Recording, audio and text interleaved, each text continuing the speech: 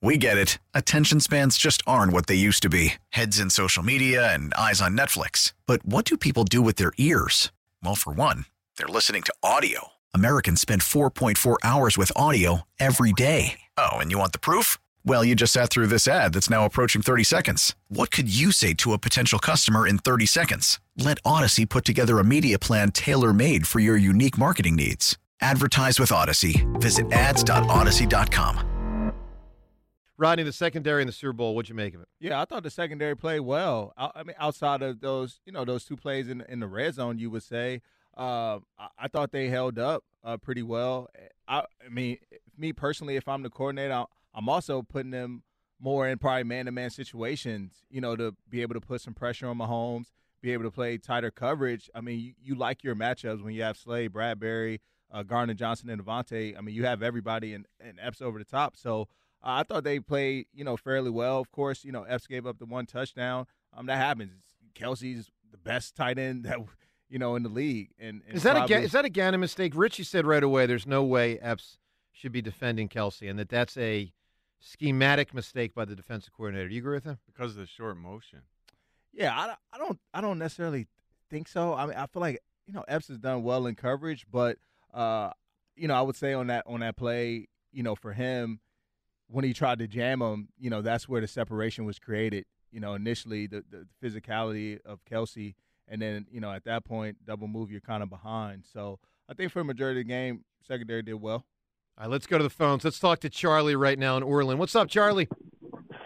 Hey, like Al Morgani would say, hello, everybody. Hey, Charlie.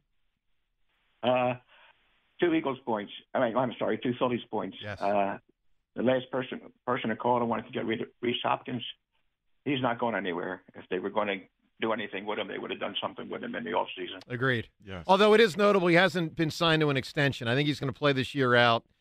And if I had to guess, he won't be here after this season, but obviously it's to be determined. He's here this year. And we got to get somebody to replace Harper as a DH. I know everybody says, well, we can put Schwarber or Castellanos in there, but who's going to play the outfield? Well, listen, first off, you could do the Derek Hall thing again. I mean, it's an option.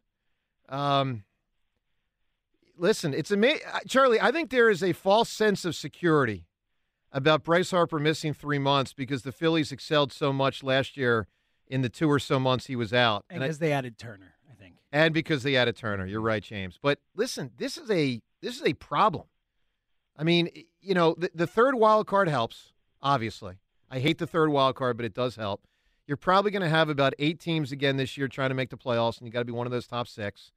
But, John, not having Bryce Harper for 3 months or so, I mean, we shouldn't be just glossing over. We don't even know that when he gets back, he'll be able to be in the outfield. Well, we don't think he will be initially. Yeah. Charlie, give me a big answer for a great villain. Dr. Evil. Dr. Evil, you got it. That is a good answer. Speaking of answers, the answer from the Phillies skipper Rob Thompson about the leadoff spot. Rob Thompson said about Schwarber, Trey Turner, who's the leadoff. That's coming up in 1 minute. Join me now and bet on pro and college hoops, hockey, MMA, and so much more. The BetParx Sportsbook and Casino app has you covered. Get odds, bets, slots, and games right in the palm of your hand. It's safe, secure, and easy to use. The official sportsbook for the real Philly sports fan and the only sportsbook and casino app that I recommend. Bet on more than just the score. Bet on player performances. And with live in-game betting, you can bet during the game. Bet on player points, assists, and rebounds.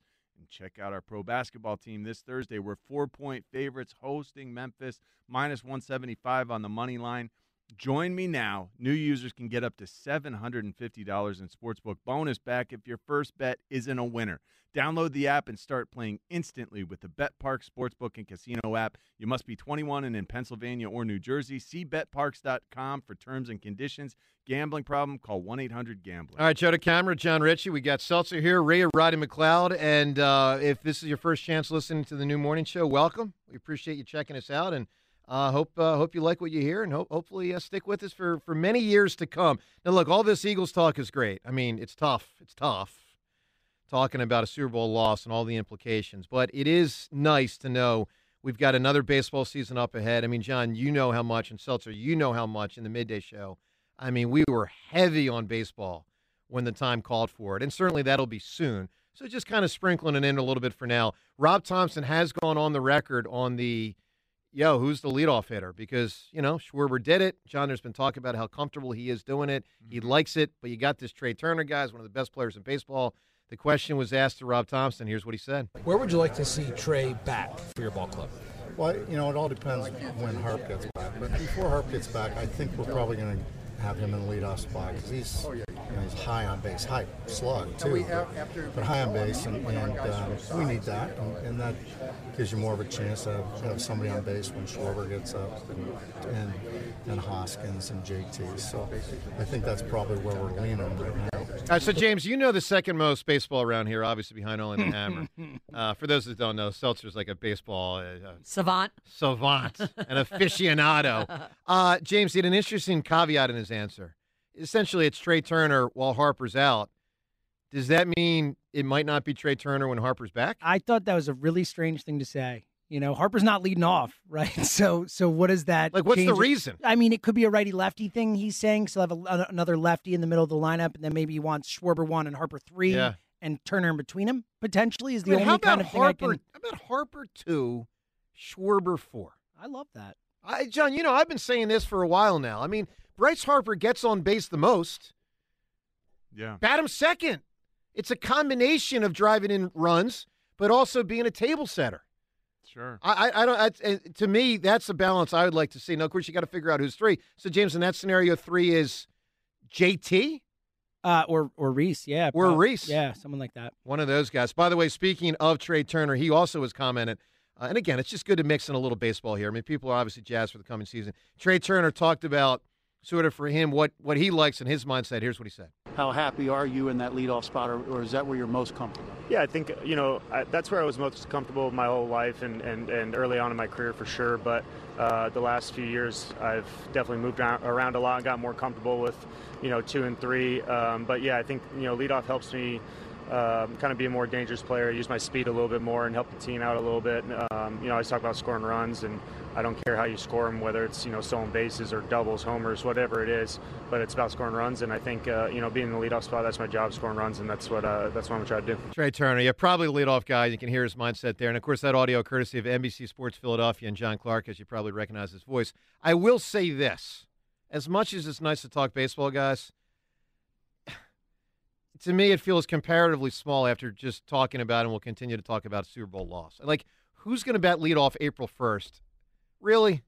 You'll care on April 1st. I will, but come on, Joe. It's daggers, Rhea. It's in the heart. I mean, the Eagles I feel the same way. I feel the same way. Like, I've not gotten my emotional ability to be happy about sports.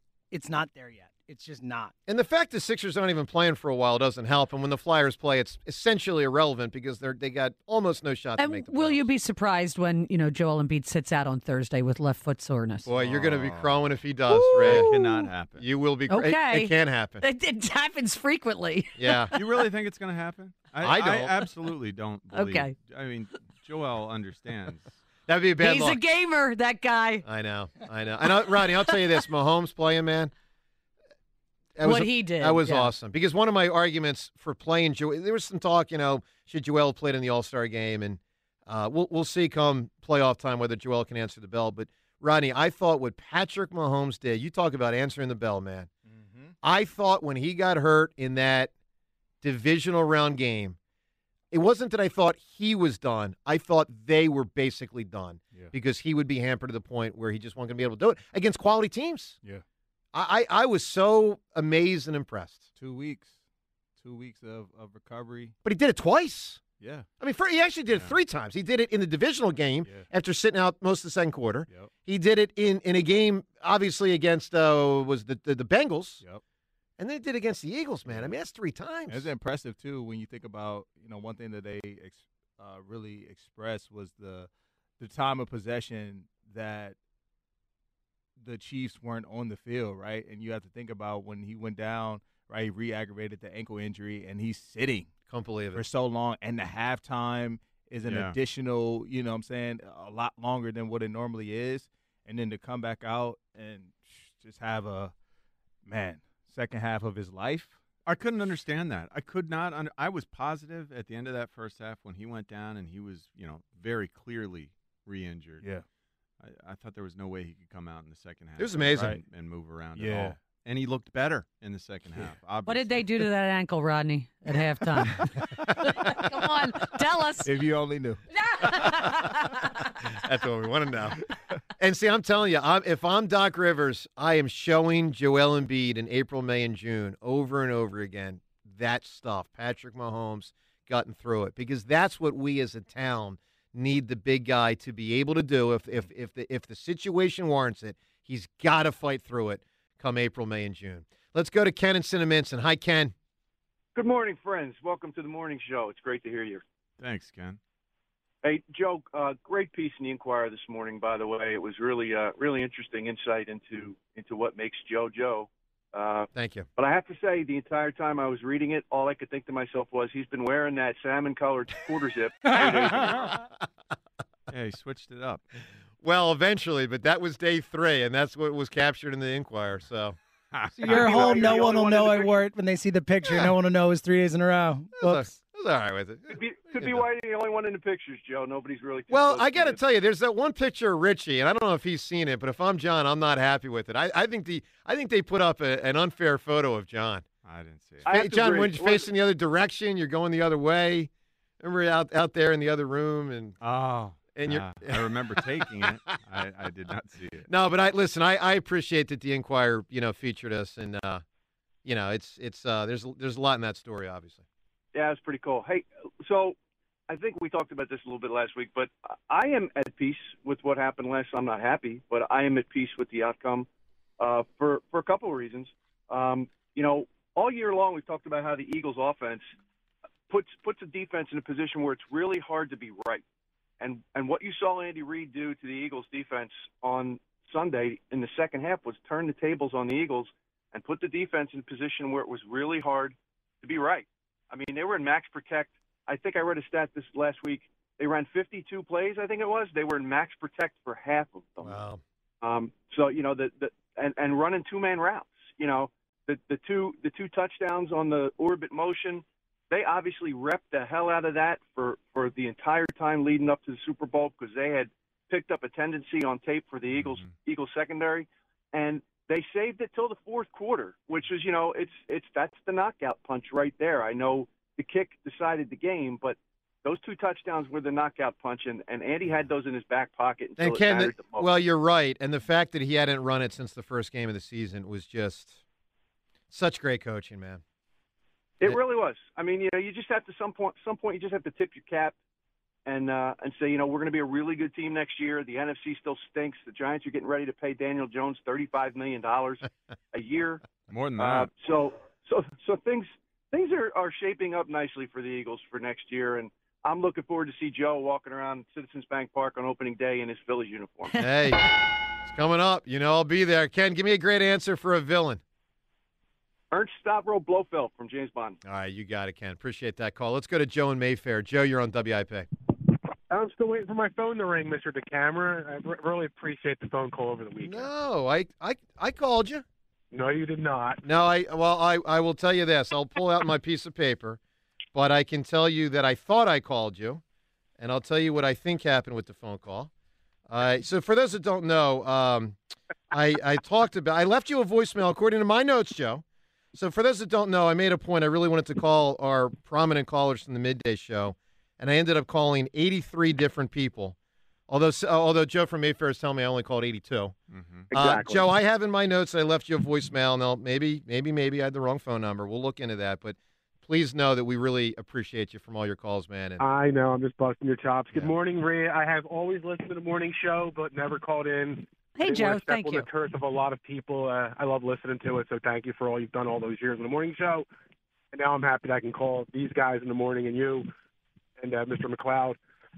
With the Phillies, real quick, guys, I think Sosa's going to play a lot in the field, so you're going to see him moving around third, short, and second, giving those guys a shot at DH to give some guys some rest, especially Bone maybe DH a little bit, because he has a great glove, and he does have a bat when he comes off the bench. Rhea, I agree with you 100%. Embiid has been overlooked in our city because we had Brett Brown and Ben Simmons taking all the abuse, and I think he's very weak. I don't think he's a winner. Joe, I don't know what you see. I think they're a first-round exit. I never will trust him at all. And playing in the All-Star game, 28 minutes just shows you where his head's at. And if he tells you he loves the Sixers. Well, hold on, Joe. We have to see the aftermath. Yeah, you do. And Joe, to be fair, I mean, he's having a magnificent season. He's a top 2 guy for regular season, correct? Listen, Joe, I'm not telling you I trust Joel in the playoffs as of this moment. I'm not telling you I feel great about their title chances, but they got a shot. I mean, they have no shot. That's correct. They have no shot. I disagree. More negative than me. Hey, Rodney, welcome to WIP. Listen, a team with like the 3rd best record in the conference has no shot. Joe, you know they're too slow and they don't play half-court defense. and their half-court offense is stagnant. Listen, Joe, they're same stuff every year. Joe, they are flawed, but Boston, I don't think is exceptional. Milwaukee, they got their issues. Plus, the Greek Freak's now injured.